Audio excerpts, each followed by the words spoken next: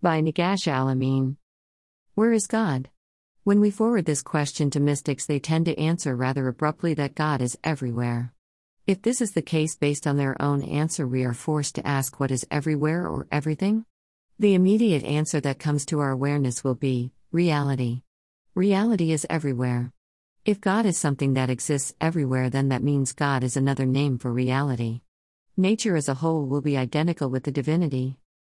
All entities that man creates beyond nature or beyond reality will be his own creations, not vice versa. The true divinity is all of reality, a reality that has no beginning or an end.